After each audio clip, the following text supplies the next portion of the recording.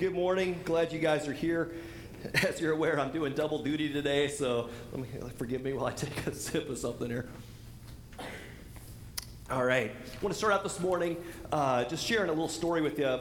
I heard a number of years ago. True story. Love it. It's about a cop who along the path of his life had become a Christ follower and started to realize he was called to be a disciple of Jesus. And so he was starting to kind of question and wonder, like, how in the world can I be a police officer and live out the mission of Jesus that he's called me to go and make disciples? How can I do those two things at the same time? And the problem, right, he's like, I spent my entire day either giving tickets or arresting people. How exactly do you do that in Jesus' name? Do you know, like, how do you do that in a way that draws people to Jesus? He's like, it's such a weird thing. And so he started pondering and considering, what could I possibly do to really live effectively and to be a witness and to make disciples at my workplace? He thought, well, at the bottom of a ticket, do you kind of write on there like a little Bible verse or something? He's like, that's not going to work. God loves you. Here's a ticket for $500. Or, like, how do you do that? Like, that doesn't make sense. He's like, well, maybe I could put like a little fish or a Christian symbol cross or something at the bottom. He thought,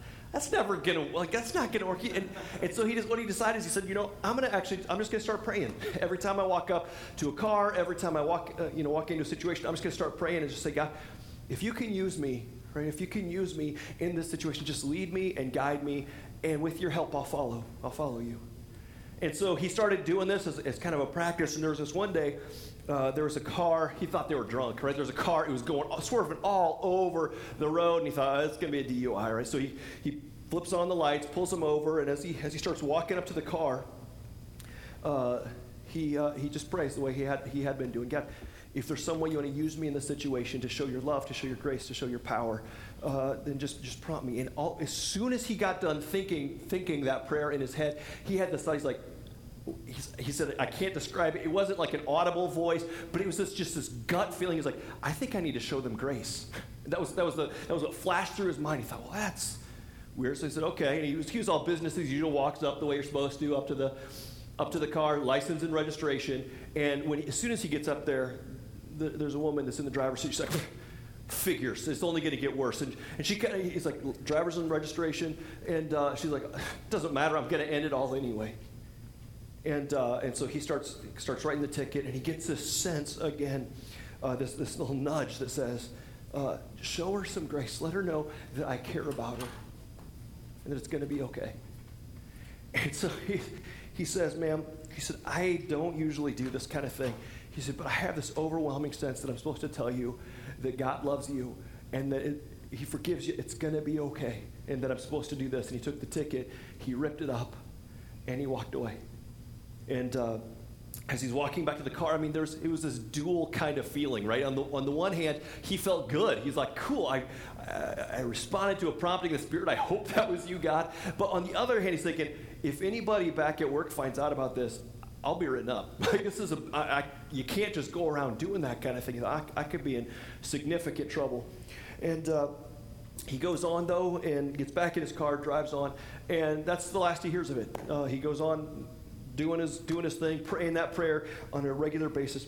2 years go by, and he ends up one day just doing a routine traffic stop for somebody that was speeding a little bit, and he pulls him over, flips on the lights, pulls him over, and this time when as soon as he steps out of his car, a woman hops out of the car in front of him and starts running towards him going, it's you, I can't believe it's you. And his instant reaction in training is to reach for his gun, right?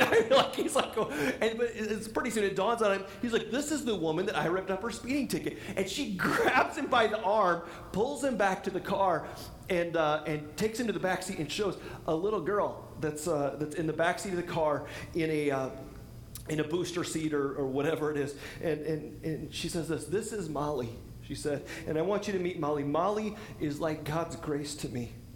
She said, 2 years ago, you pulled me over, and I just found out I was pregnant, and when I told my parents, they kicked me out of my house.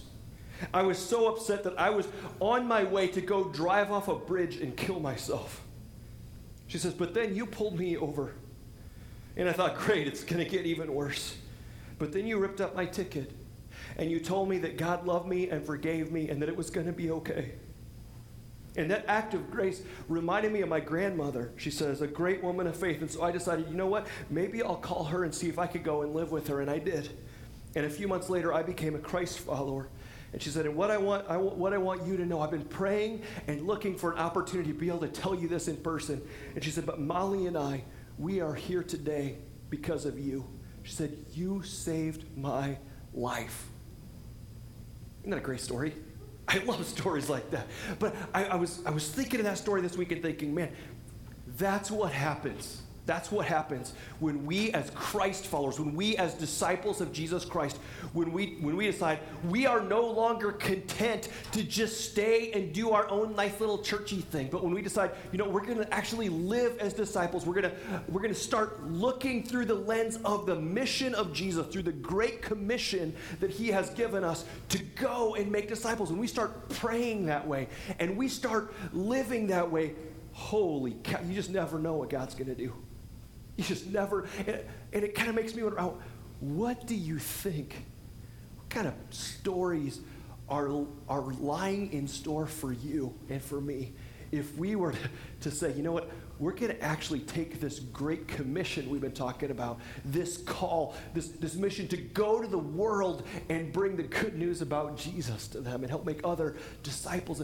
What kind of stories does God have in store for you as you follow and obey and go? He wants to use you to change the world. He wants to use me he wants to use us to change the world by going and making disciples. Well, we're on week number 3 of a series that we're doing here at Ignite called Simple Discipleship. And we've been trying to get back to kind of the heart of what it is that Jesus calls us to, the life that he calls us to live. And we've been learning from this passage of Scripture, it's 2 verses or something, that is known as the Great Commission. It's some of his last and standing orders for his church, some of his last words that he leaves to his followers when he calls them to go and to make disciples. And so we've been kind of zeroing in on that and saying it's actually, we make Christianity, we make the life of Jesus so hard sometimes. But really the life that Jesus has for us is pretty simple. He says, come and follow me, come and obey me, and then go and make disciples, make other disciples who learn to follow me and obey me. It's really that simple. Now, living that out is not always simple, is it? There's some challenges to it, discerning, when it's God, when it's not, having the courage to step out in faith. It can be a challenge, but it really is pretty darn simple. The thing is God is called to, if you are a follower of Jesus, if you have opened up your heart and life and received him and asked him to come in and forgive you for your past and to be your God and to come and take up residence in you and be your Savior and all that kind of stuff, if you put your faith and trust in him, then according to the Scriptures that we're reading throughout this series, he wants to use you to change the world. He wants to use you to have impact, to change lives, to change the world one life at a time.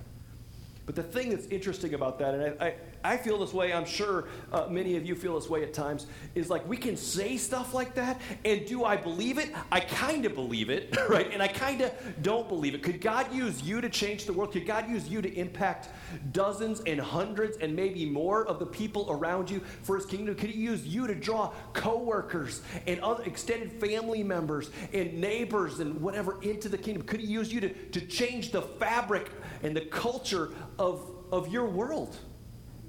And I think sometimes we say yes, but part of us kind of says, I'm not so sure, right? Like, I don't know. Like, yes, do we believe that God can use Lee to change the world, or that God can use Joel to change the world, or Ryan or something, somebody else?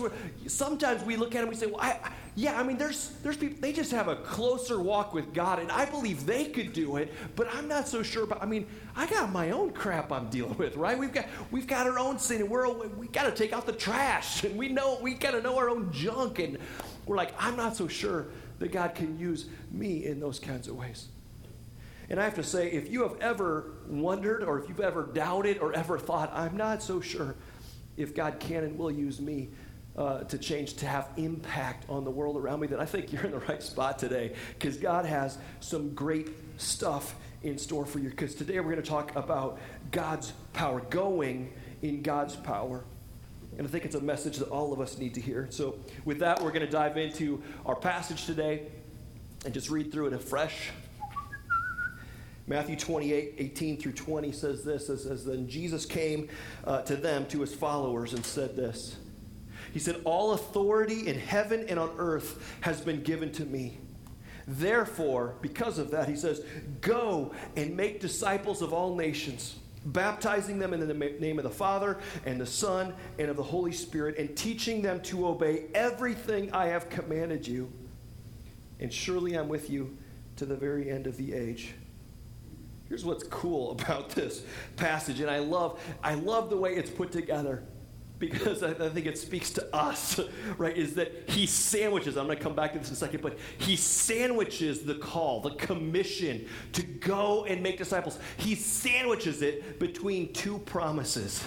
One is that he holds all authority, and therefore we can go in his authority to make disciples. And the other one is on the bottom of that. He reminds us again, it says, and by the way, in case you forgot and thought this had to do with you and your strength and your power, in case you forgot, here's just a reminder, I am with you always to the very end of the, I will never leave you. I will never, I hold all authority and I am with you.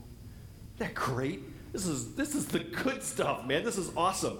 It's fantastic. And I was thinking about it this week and thinking about the context. I mean, he's appearing to his disciples, and sometimes we can do what I just said about Lee or Ryan or some of these others. We can kind of elevate those early disciples and be like, well, yeah, of course he can use them. That makes sense. But I was thinking this week about the context that Jesus is speaking to them in.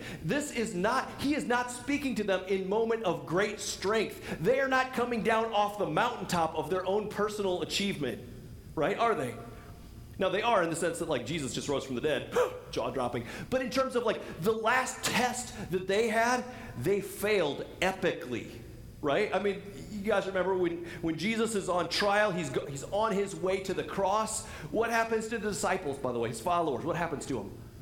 They scatter, they betray Peter, who's supposed to be the rock, right? The one that Jesus says he's going to build his church on. The gates of hell are not going to prevail against. I mean, what kind of awesome, epic leader is he? Well, he ran away when a little girl tried to challenge him and ask him if he was with Jesus. He ran away afraid, right, and denied the whole thing. It's like, no, I don't know him. I don't know him. They all ran away. Peter and some of the others went back to fishing. They thought it was over. This was not a moment of high achievement for them. In fact, they had every right to kind of doubt their own abilities at this point, right? I mean, if this commission, if Jesus is speaking to them and saying, man, I'm going to use you to go and transform the whole world. If you're sitting there you're like, Jesus, you might have the wrong team, right? I'm not sure we're up for this. I mean, did you see us? Like, we scattered. We couldn't stand up to anybody. But that's not really the point, is it? The point isn't about their power. The point isn't about their authority. But when Jesus comes and says, man, you're my plan A to take this message to the world, and I don't have a plan B. On their own, they would need to be reminded where the power comes from. Because if the power comes from them, if they're just saying, you need to get to work and pull yourself up by your bootstraps and go, go, go, go. If it's on them, there's no stinking way the gospel makes it out of the first century. Let's be honest. It would have never happened. And so Jesus reminds them. He reminds them because they need to hear it. He reminds us because we need to hear it, don't we? That he says, you know, before we get to the Great Commission, before we get to the fact that I have amazing plans, I'm going to use you to transform the world. Before we get to that, let me just remind you, he says, all authority in heaven and on earth has been given to me. Jesus says, all power, all kingdom, all dominion, I hold everything in my hands. It's been given to me. Therefore, in my authority, in my name, I am sending you out to go. And I'm with you always to the very end of the age. Those are the two words, the two kind of thoughts that are sandwiched in there. The first one, all authority has been given to me. Jesus says, therefore, go. In other words, he's saying, I have all the power you need. Everything is under my control, under my rule. I hold all authority, so I am sending you out, again, in my authority, in my name, filled with my power, to go and make disciples.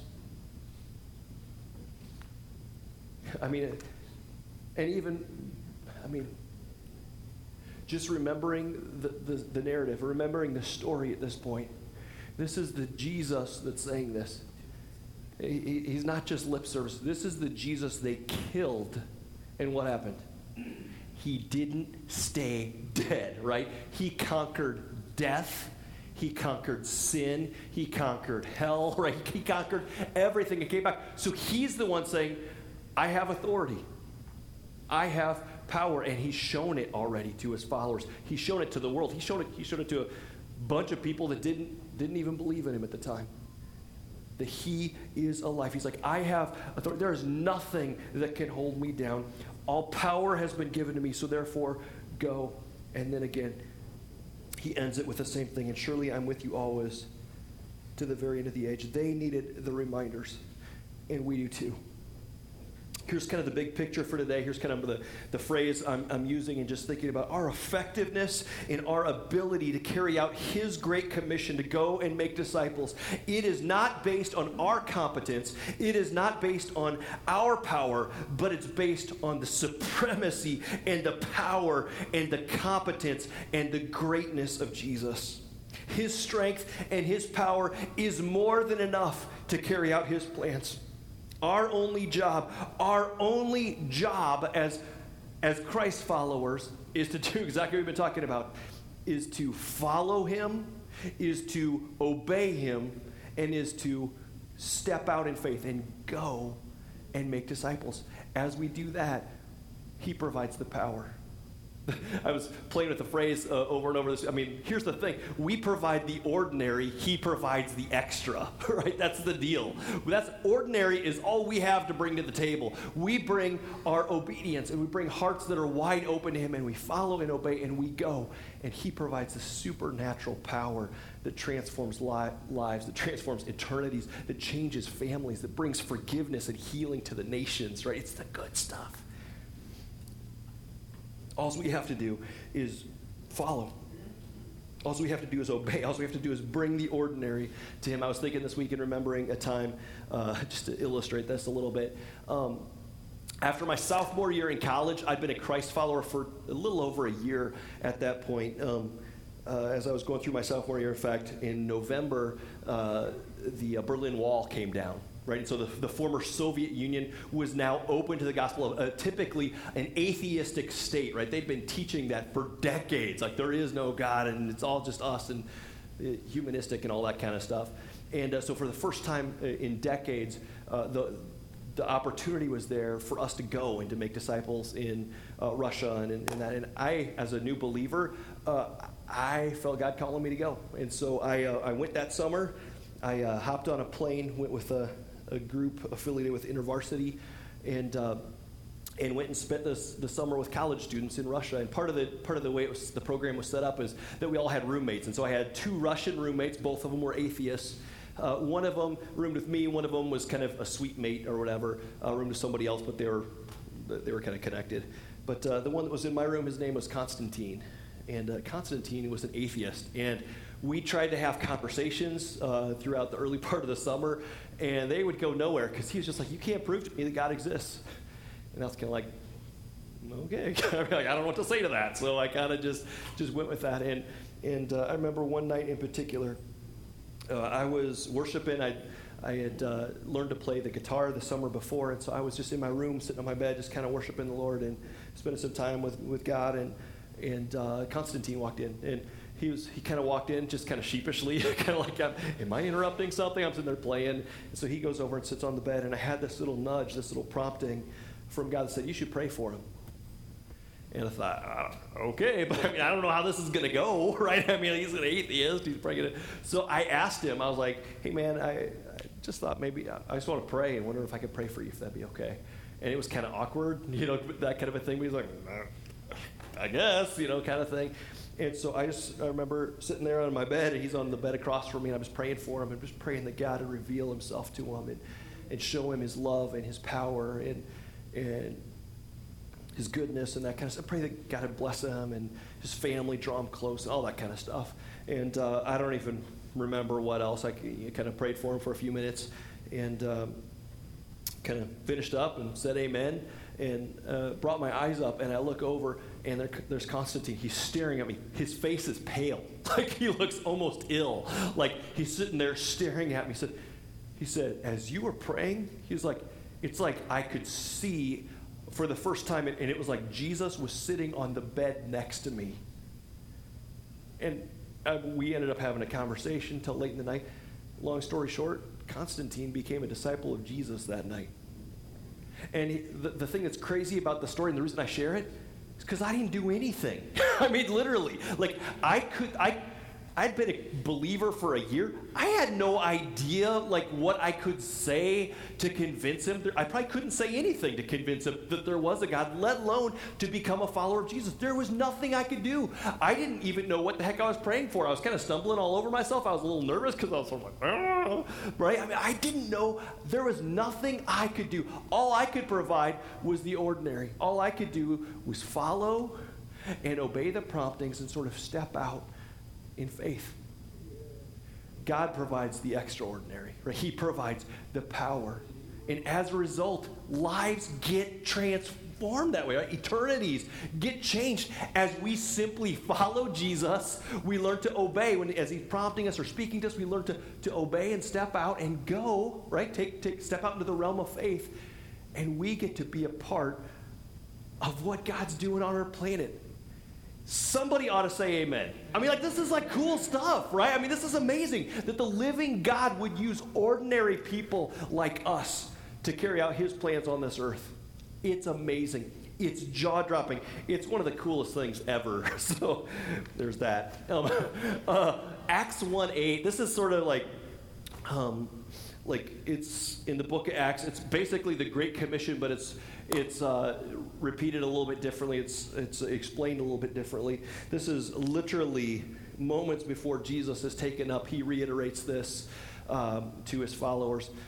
I want you to just look at the words with this. He says, Jesus is talking to his followers. He says, but you, followers of Jesus, you will receive power. You'll receive power when the Holy Spirit comes on you. And you will be my witnesses in Jerusalem and in all Judea and Samaria and to the ends of the earth. You, he says, will receive power when the Spirit comes on you. And with that power, I'm going to send you, I'm going to catapult you out into mission. Right? I'm going to move my kingdom forward through you. You will receive power, he says. Power. There's a Greek word, right, for this. It's dynamis. It's the same word we get dynamic from, or dynamite, or all these kinds of things, which, no, it's not negative. It's not going to blow things up or whatever. But it's a symbol. It's kind of an example of the kind of power that we're talking about, right? Dynamite, for instance, a little tiny stick of something doesn't look like much, but you set it on fire, and holy smokes, you can move mountains with that stuff, right? I mean, this is similar. Jesus said, I'm going to put my Spirit on you, and he's going to come, and there's going to be power that's going to be lived out through you, and you're going to be my witnesses. You're going to go, right, and make disciples of all nations. I'm going to do that. As my Spirit comes on you, there will be power. And you can, as you read through the rest of the book of Acts, you see that, right? I mean, that's what you see again and again and again. You see Peter, who, again, last time we kind of saw him, and like we just talked about, couldn't even stand up to a couple of people around a fire and claim the name of Jesus. All of a sudden, the Spirit comes on him on the day of Pentecost, and he preaches and shares about Jesus, and what happens? 3,000 people come to Christ. There's power, right? There's power that's there. And then you go on a little bit further in the story, and there's all kinds of miraculous answers to prayer, right? Some of the disciples get thrown into jail, and the church prays for them, and an angel escorts them out of jail, right? This is like crazy. There's power that you see associated with this kind of stuff. You see it all over the place. It's over and over and over. You see the power of the Spirit, and it's specifically tied with, it's the power of the Spirit in conjunction with the mission of Jesus moving forward. I mean, even the early church, I mean, Jesus, again, final orders is to go and make disciples. And you see the church in Jerusalem, and what do? They stay, for the most part. They're pretty comfortable. They're like, oh, yeah, it's a big church. The programs are great. Nobody preaches like Peter. I mean, like, this is the good stuff. We're going to stay here forever. And God scatters them. He brings persecution, right? And the emperor starts lighting Christians on fire and using them as torches at parties and that kind of stuff. All of a sudden, it is not fun to be a Christian. And so they start scattering. And you know, what happens to fire when you scatter it? It spreads and more things catch on, right? I mean, that's what there's power as these Christians are going. There's churches that are popping up all over the place. People are coming to know Jesus. Why? There's power, and they are sent out in the authority of Jesus and in the power of the Holy Spirit, and lives get transformed. You think God could do that through you? Do you think God has less power today than he did back then? Not at all. God is just as powerful as he ever was. And he is still, in fact, he is still transforming lives and spreading like wildfire in different parts of the world. The question I found myself asking this week was, if that kind of power is available to Christ followers today, why aren't we seeing more of it here in North America and here in Illinois? Has he lost his power? Now, let me give you some examples here of the power and the presence of the Holy Spirit. If you were to look and to go look at some of the statistics and whatever about Africa, for instance, the southern hemisphere, the church is exploding all over the place. Let me give you some stats. In 1900, so a little over 100 years ago, there were only 8.7 million people that would identify themselves as Christ followers on the continent of Africa. It's about 9% of the population.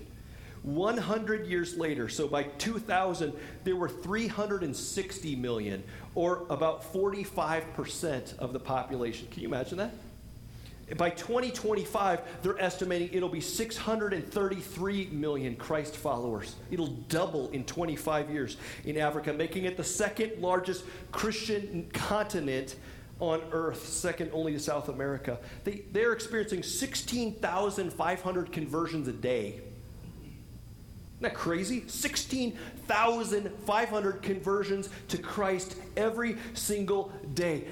And God says, you'll receive power when the Spirit comes on you, and you will be my witnesses. Jesus says, all authority has been given to me. So go, right? And make disciples everywhere you go. By the way, when it says of all nations, yes, there is some geographical part of that, but you know what?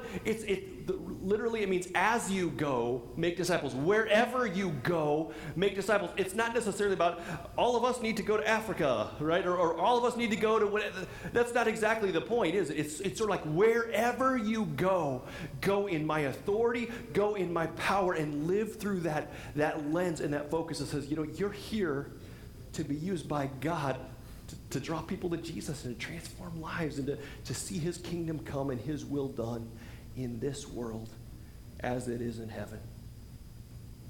It's the call, it's the command, it's the great commission of Jesus. He's doing it in different parts of the world, and he can do it through you, he can do it in you, he can do it right here and right where you live.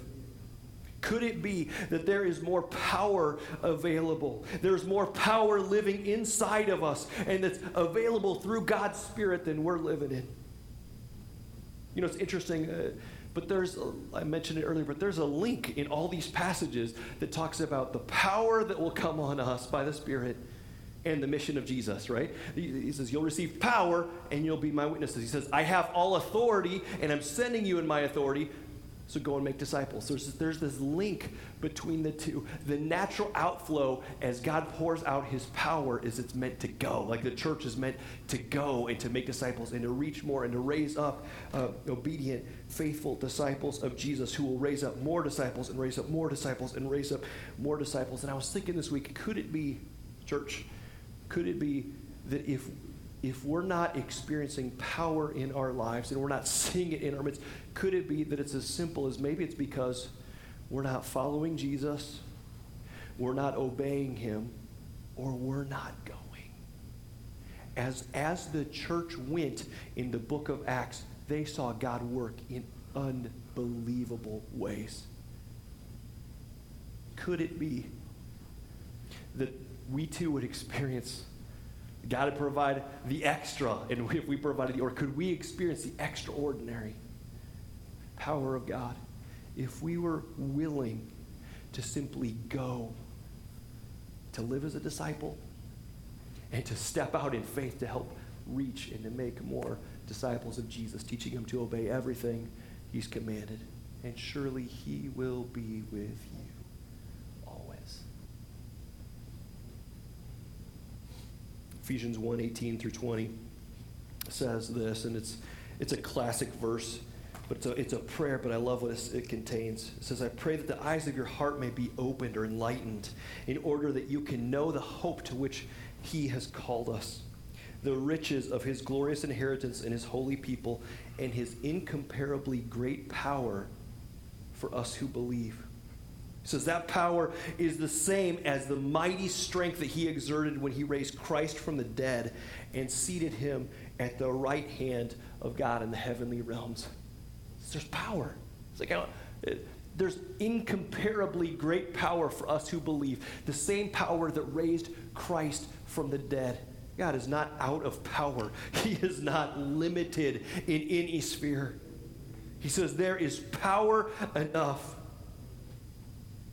that God can use even you, and use even me to carry out his mission. There is power enough to accomplish his will if we're willing to follow and we're willing to obey and we're willing to go with him. Go make disciples, he says, in my power, in my name, and I'll be with you. In my name, I'll be with you to the end. I remember reading a number of years ago, and I'll close with this, but I remember reading a number of years ago, it's a book called An Unstoppable Force. It's by Erwin McManus. He uses in there a story about kind of the different groupings of animals, if you know what I'm talking about. And I love this, but you kind of play along with me. Like a group of fish is called a school. A group of cattle is called a herd. A group of ants is called colony, right? Something like that. A group of crows is called a murder, right? That's all, that one always cracks me up. Or a group of vultures, right, is called a committee. Have you heard this? Like a group of, I mean, this is awesome. I'm not making this up. You know, a group of, flesh-eating birds sitting around a carcass, plunging their heads in. They're like, that's a committee. Some of you who have been on committees can understand where that comes from, right? Like, you're like, amen, preacher. Right? That's kind of the, but this one is my favorite, and this is where it's going. A group of rhinos is called a crash, and he goes on to explain. He says rhinos can run 30 miles an hour, which is pretty fast when you think about how big they are, right? An adult rhino weighs between 4,000 and 6,000 pounds, running 30 miles an hour. He's like, can you imagine? I mean, the crazy thing about rhinos, though, he says, is they have like terrible eyesight. They are unable to see anything past 30 feet. He's like, so imagine a group of rhinos, right? I mean, a whole crash of rhinos running at 30 miles an hour, 4,000 to 6,000 pounds apiece, and they have no idea what's at 31 feet, right? He's like, you would think, he says, you'd think that would make them kind of docile and timid because they don't know what's out there. They don't want to. He's like, but that is not the case. They run full bore. They run with attitude, right? Like whatever's at 31 feet, better get the heck out of the way because we're coming, right? That's where they get the name. They're a crash of rhinos. And he goes on to say, man, imagine for a moment if the church reached its full potential that way. Imagine for a moment, you've been given a great calling. You've been given supernatural gifts of the Spirit. You have been empowered. You've been endowed with power and filled with His Spirit. The living God is inside of you. And He has called you and commanded you and me to go and be His witnesses, to go and make disciples of all nations. And everywhere you go, you're to live in Him and you're to bring His presence and His peace and His kingdom and His message to bear on the world. You don't have to be a superstar. You can just be you. He provides the extra, right? All we have to provide is the ordinary and a heart that is wide open and trusting and following and obeying what He calls us to do. So imagine that you have been called and gifted and empowered and filled and commanded to go and to live as disciple-making missionaries in your world, at your workplace and at your school and in your neighborhood and in our homes. anywhere we go, that we would go and live this out. Imagine if you and I and all of us were to embrace this calling and to live it out with passion. When we live out that calling and that identity and we remain in him and we live in his power and fullness and we go, we become a human version. The church becomes a crash of sorts against the kingdom of darkness. We become an unstoppable force, as McManus says. Who cares what's at 31 feet? The kingdom of darkness had better get the heck out of the way, right? Yeah. I mean, imagine if you and I were to live that out. It doesn't matter. Like, we can all come up with reasons why we are incapable and we're incompetent and we're not strong enough and we don't know, and we're not eloquent of speech enough and we can't, I don't know the little tricks about how to share and how to make this. He says, go. He says, all authority in heaven and on earth, all authority in the universe, right, has been given to Jesus. He says, therefore, go in my name. Go and make disciples. Go and live as my disciple. Follow, obey, go. And surely I will be with you always to the very end. Imagine what he would do. Imagine what he will do as we follow and obey. My challenge, right, the call for this week is, would you start praying that way, right? I mean, going back to that story we had at first, what if we started praying before we go into work, before we go into the grocery store, before we get out of our car, when we open up our front door? Imagine if we were to start praying and opening up our hearts and saying, God, how do you want to use me today? Would you lead me? Would you teach me? Would you lead me? Would you open my eyes to the opportunities you're giving me to go and make disciples today? To go and speak a word, to go and pray a prayer with somebody or over some, whatever. Would you direct me and lead me? Would you start praying that way wherever you go? Would you be aware, start looking through that lens? I am a disciple of Jesus, and I am here on this earth filled with his power to go and make disciples. And then as he prompts you, as he starts nudging you, as he starts opening your eyes and answering those prayers, because he will, would you take a step? Would you step out and go and share about what God's done in you, about what he's doing, about how good he is, about the good plans he has in store for them? Would you go? Let's close in prayer. Father, I just pray today for us.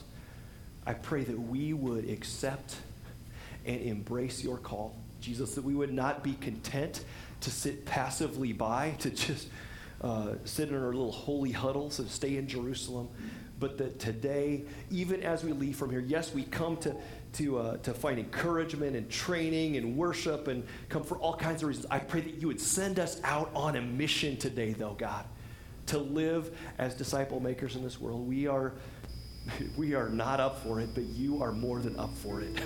And so I pray that you would just send us out in your spirit, in your power, and that this week, as we seek to follow you, as we seek to obey, as we seek to go, God, would you work in ways that bring your kingdom? Would you work in ways that draw people to Jesus?